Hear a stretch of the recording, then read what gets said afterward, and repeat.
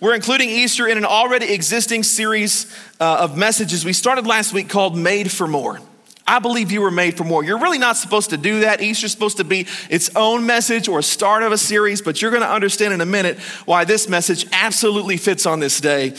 Because in this series, we've been talking about the 4 core promises that God made to mankind. God has made thousands of promises, but there are 4 big ones that God has always wanted to do in people's lives. He first revealed them in Exodus during the Moses story. Do you remember how Moses delivered the Israelites out of Egypt? Whenever they came out, they celebrated these promises every year in an event called Passover. That's what Jewish people call it. The Christian version of that would be Easter.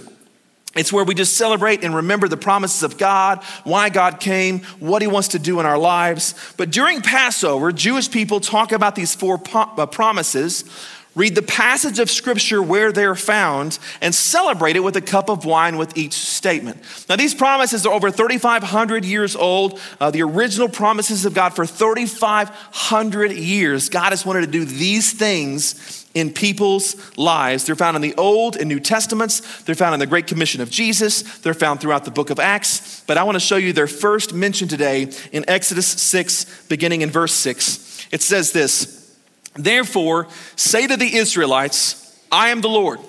And then Moses mentions 4 things that God wants to do in your life, that God wants to do in my life. He's been wanting to do since this time, since the foundation of time. They're called the 4 I will statements. That's what the Jewish people call them. And you need to know these. And the reason you need to know these is because you're on a spiritual journey.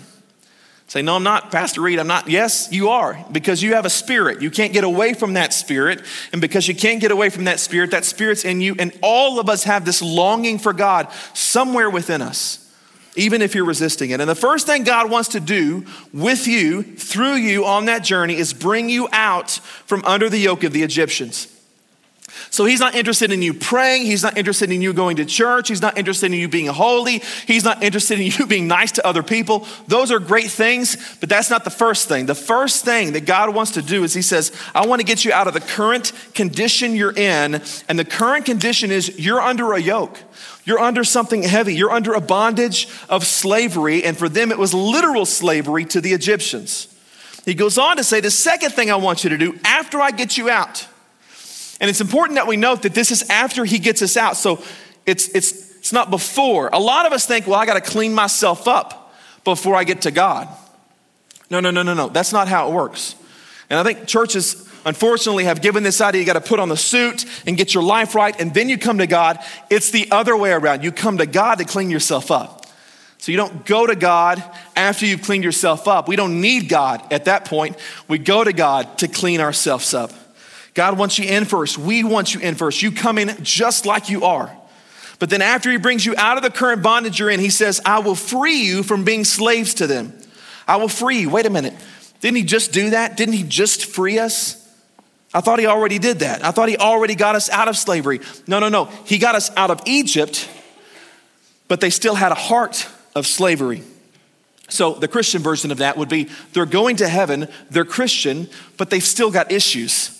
Right? Attitudes, anger, habits, relationship problems, sin. They've got junk in their life. And he goes, I've saved you. You're going to heaven, but I want to get all the junk out of your life as well. And then he says, don't just stay there.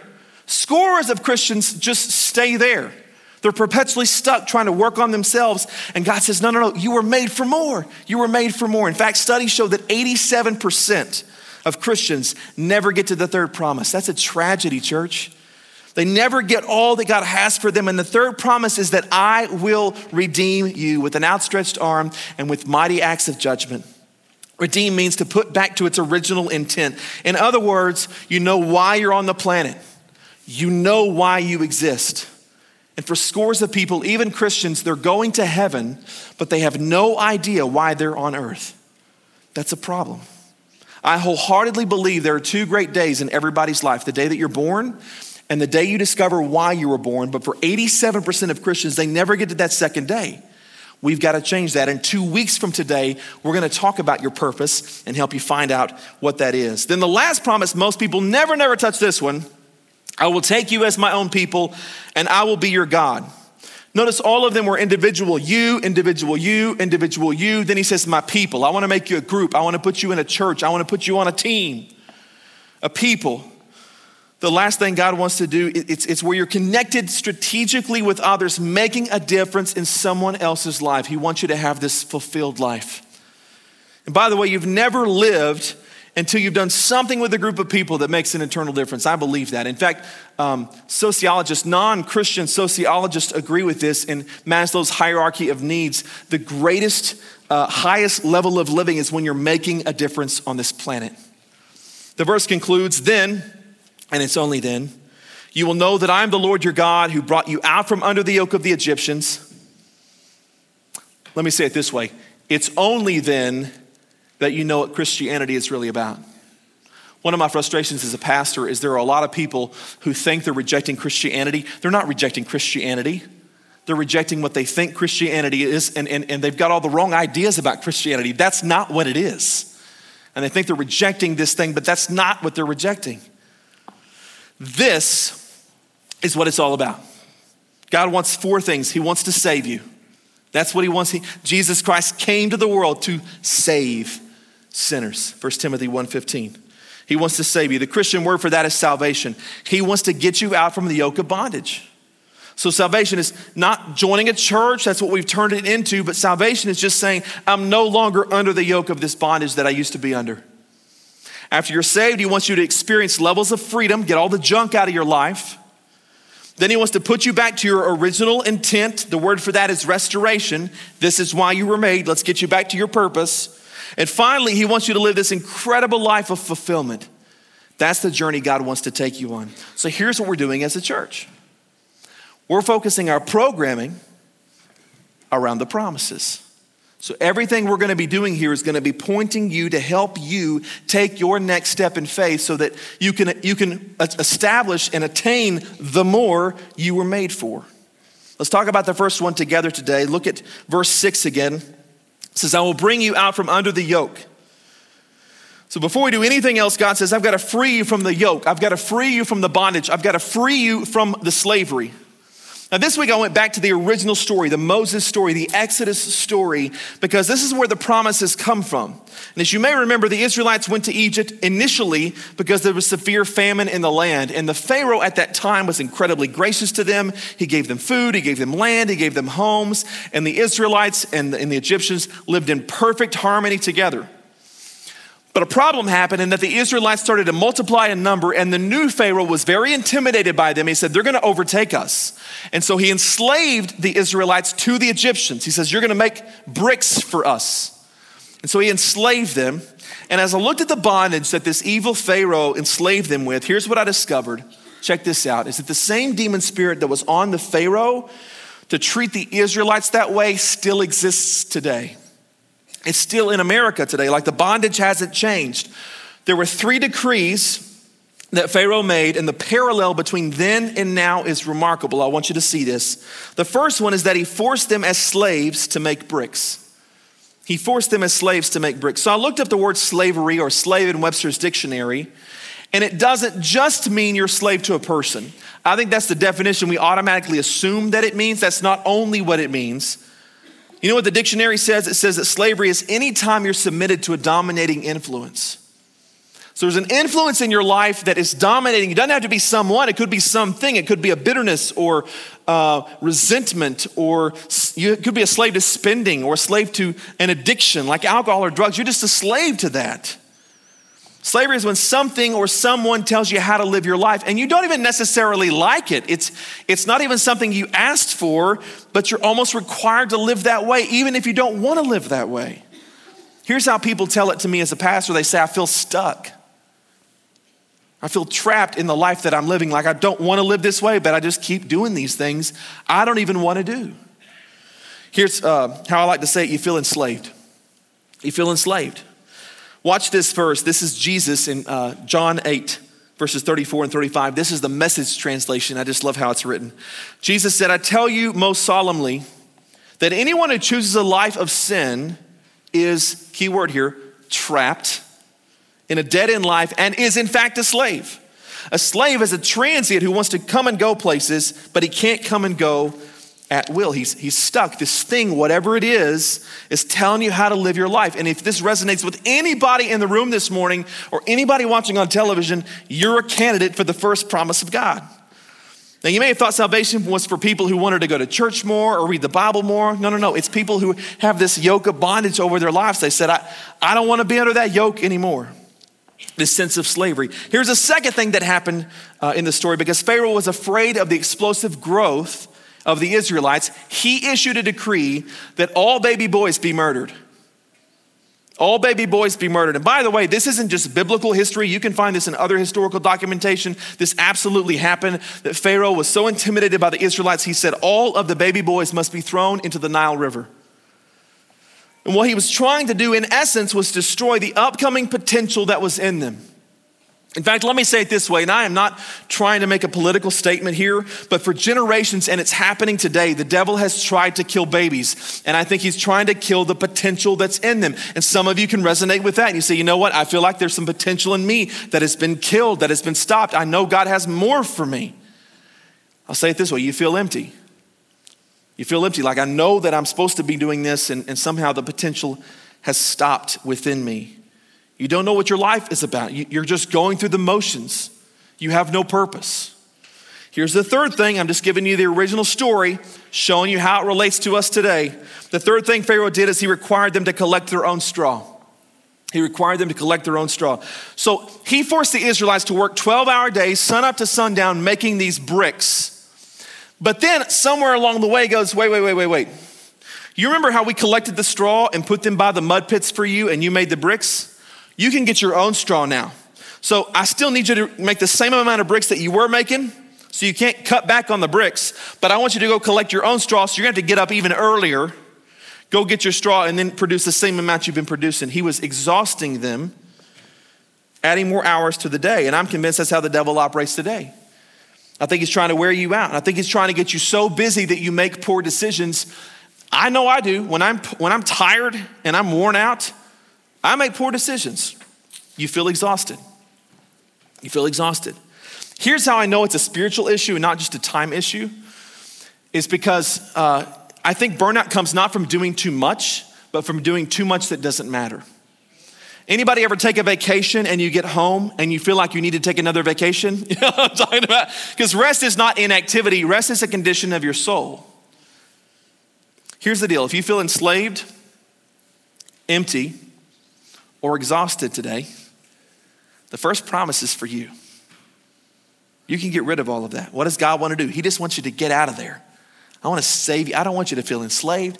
I don't want you to feel empty. I certainly don't want you to feel exhausted. I want you to come to me. You who's weary and burdened, I'll give you rest.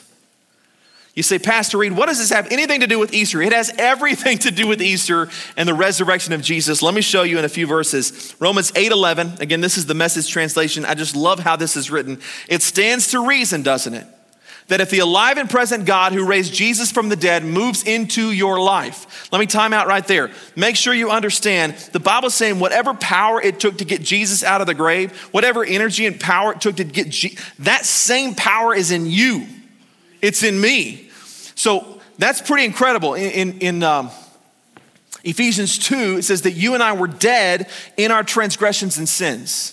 But then a few verses later, but God who is rich in mercy made us alive in Christ. So we were dead and we're made alive. The same spirit that was in Christ that got him out of the grave can get you out of the grave as well. And when it does, he'll do the same thing in you that he did in Jesus, bringing you alive to himself. That's how the verse concludes. What are we celebrating today? That someone who was dead came alive. And that's what can happen to you. I don't want you to come here and to celebrate Easter. I want you to have your own Easter. Come on, somebody. I worked on that line all week. I want you to have your own Easter. I had a moment where I resurrected. I was dead and now I'm alive in Christ. I was old, I was dead, I was gone. I'm a new creation today. Amen? All right, make sure y'all with me. It goes on to say, when God lives and breathes in you, you were delivered from that dead life. The life of being enslaved and empty and exhausted. With his spirit living in you, your body will be as alive as Christ's. One more verse. This is 1 Peter 1. Because Jesus was raised from the dead, we've been given a brand new life and have everything to live for, including a future in heaven. And the future starts now. So here's the offer. It's the first promise. Going back to our original text in Exodus, God's saying, I want to bring you out. That's it. I'm not asking you to join a church. I'm not asking you to be more religious. I'm not asking you to read your Bible more. I'm not asking you to pray more. I want to bring you out. If you feel enslaved, if you feel exhausted, if you feel empty, listen, you may like that. You just keep living that way. But my guess is you don't. I counsel people in my office. I don't counsel people who say, I really like being enslaved. I love being addicted. I've never met that person. I want to be free. I want to get out from under the yoke of bondage. Now you say, Pastor Reed, you're supposed to say that. You're the preacher. So let me allow someone else, a dear friend of mine and someone who's on our team here at the church, Nancy Burleson, experience that kind of freedom and resurrection. Let's hear her story.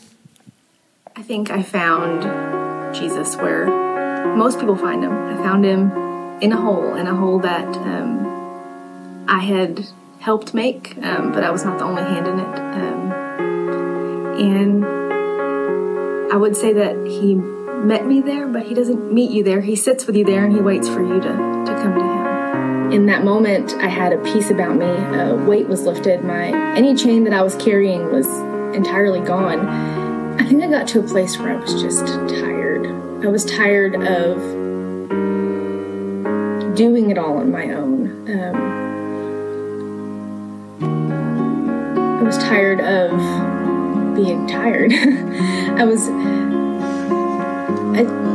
had a quiet moment and I kind of just looked around and thought, you know better. You know that this is not where you have to be. You don't have to be here by yourself. You don't have to be in this place of constant worry and stress. And with hope and with faith, that I didn't want to do it by myself anymore.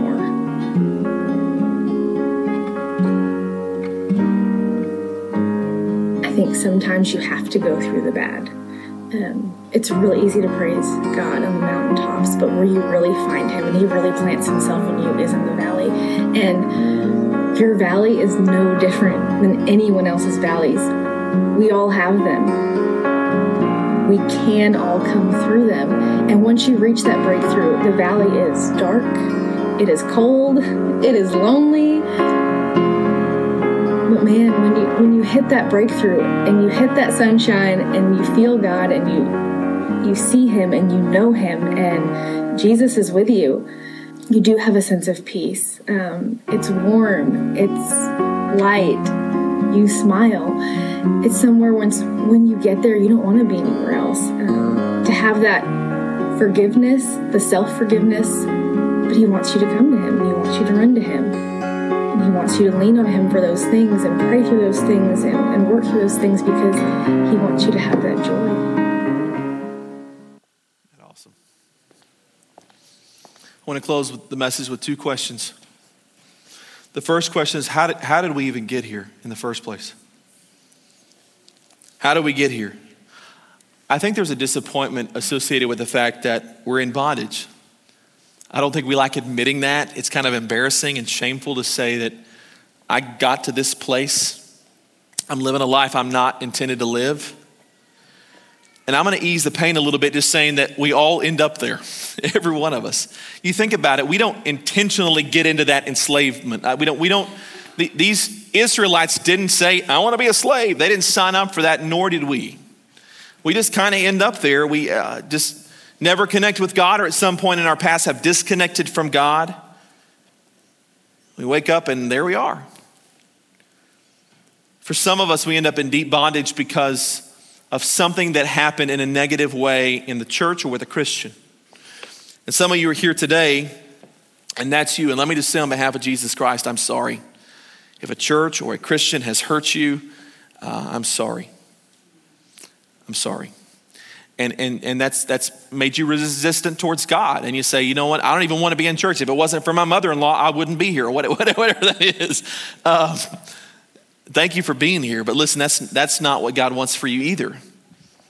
And for some of us, it's just compounding bad mistakes. It's not that you really intended to get there. You made a choice that really in and of itself wasn't that bad, but you kept doing it and kept doing it, and now those compounded, and now you've got a real issue, and you are enslaved to something that really wasn't an issue in the beginning. I think the better question we should be asking this morning is, how do we get out? So if God's first promise is to get you out of there, like, what's my role to play? The reason why I like saying this is because I don't think most people have the right idea about what salvation actually is. I think in the South especially, we think it's associated with church attendance and our relationship to a church. That's not salvation. That's a good thing. It's just not salvation. In my mind, and according to the scriptures, there are three things you can do to experience the first promise of God. If any of this resonates with you this morning. The first is this: if God wants you out, he does, you've got to make the move. You got to make the move with him. So there are actual physical internal steps you need to take. And I know this because the biblical word for this process is repent. And repent is a word that freaks a lot of us out, but all that literally means is I'm just changing direction. Like I was going this way and I'm going to repent and I'm going to go a different direction. I'm going to go with Jesus this time. For some of you, it's time to take that step internally.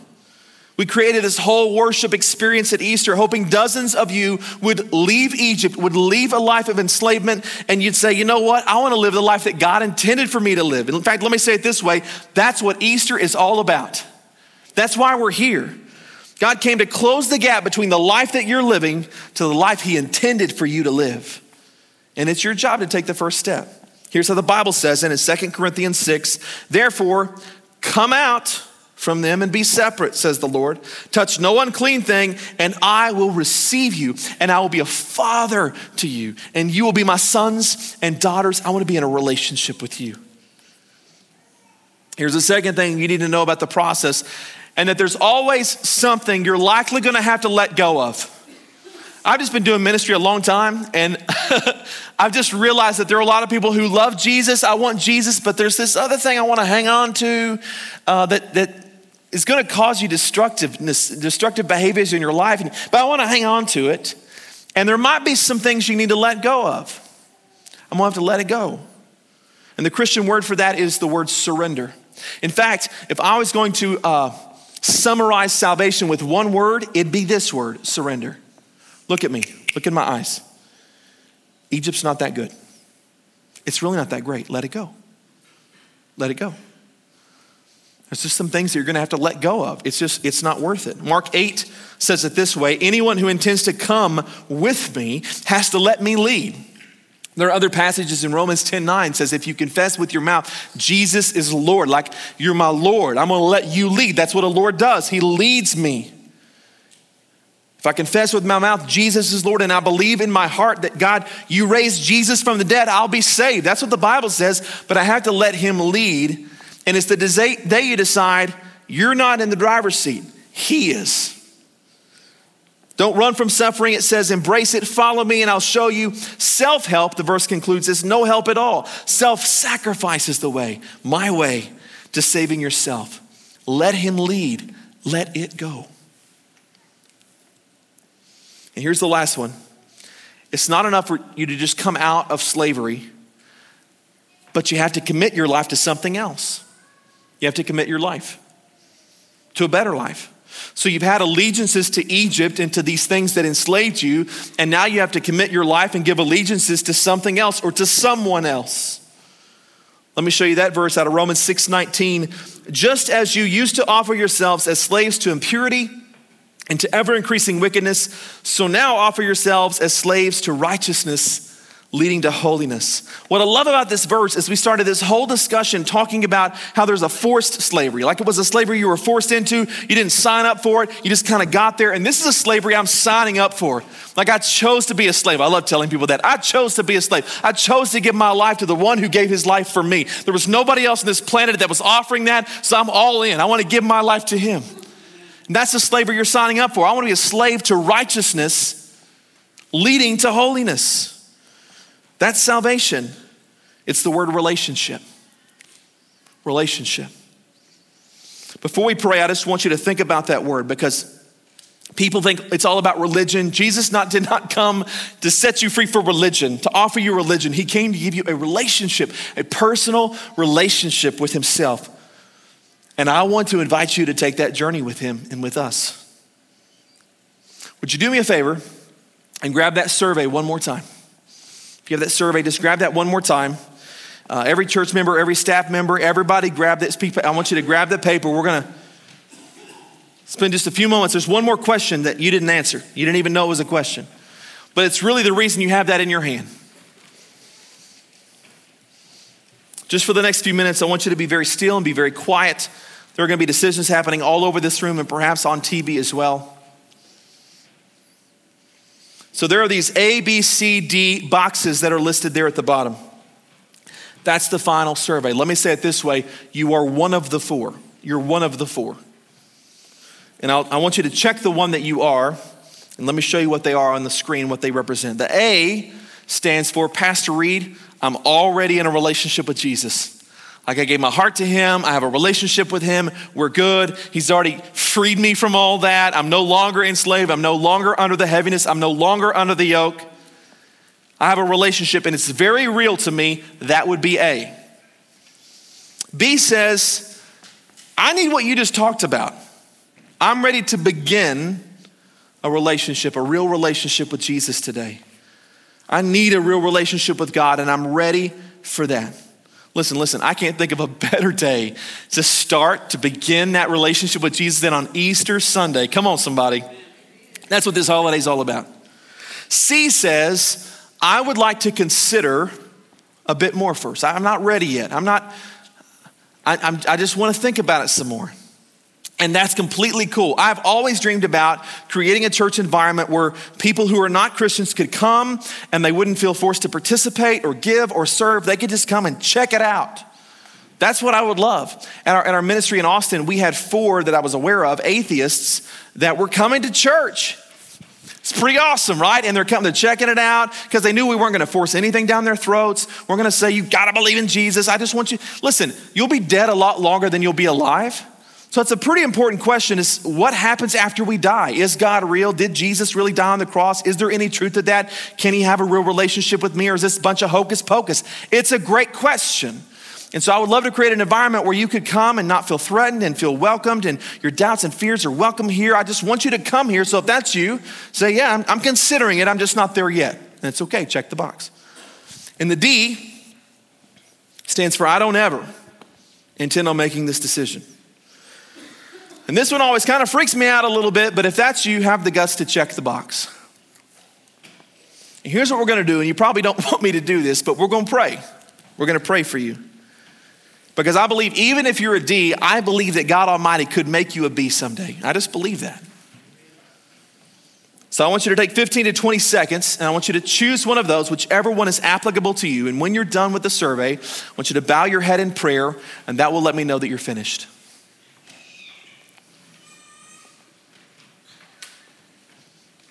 I want to pray for you. I want to pray for those who just checked B.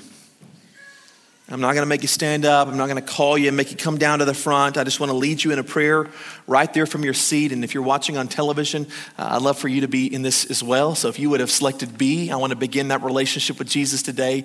We celebrate with that with you as well. And I want to pray for you too. Father, I pray for every person in this room. They're on a spiritual journey. And there are so many in this room who've just discovered that they've never received your first promise. Because they're living this life of slavery and emptiness and exhaustion, and they're in bondage. And God, I pray dozens and dozens of people here in the building and watching on TV will take this step of faith to get out of there and be free. And let me just say now, if you've checked B, I want you to pray this with me in your heart. You can pray this out loud. You can pray this with a whisper. I just mean it is really the key thing. Just say, Jesus, I'm ready to get out. I'm ready to follow you. So today I commit my life to you. Be my Lord. Tell him, be my Lord. Take control of my life. Forgive me for going my own way. Thank you for dying on the cross for my sins. Thank you for coming out of the grave. And thank you for giving me the power to do the same someday. Today, I surrender everything I am to you.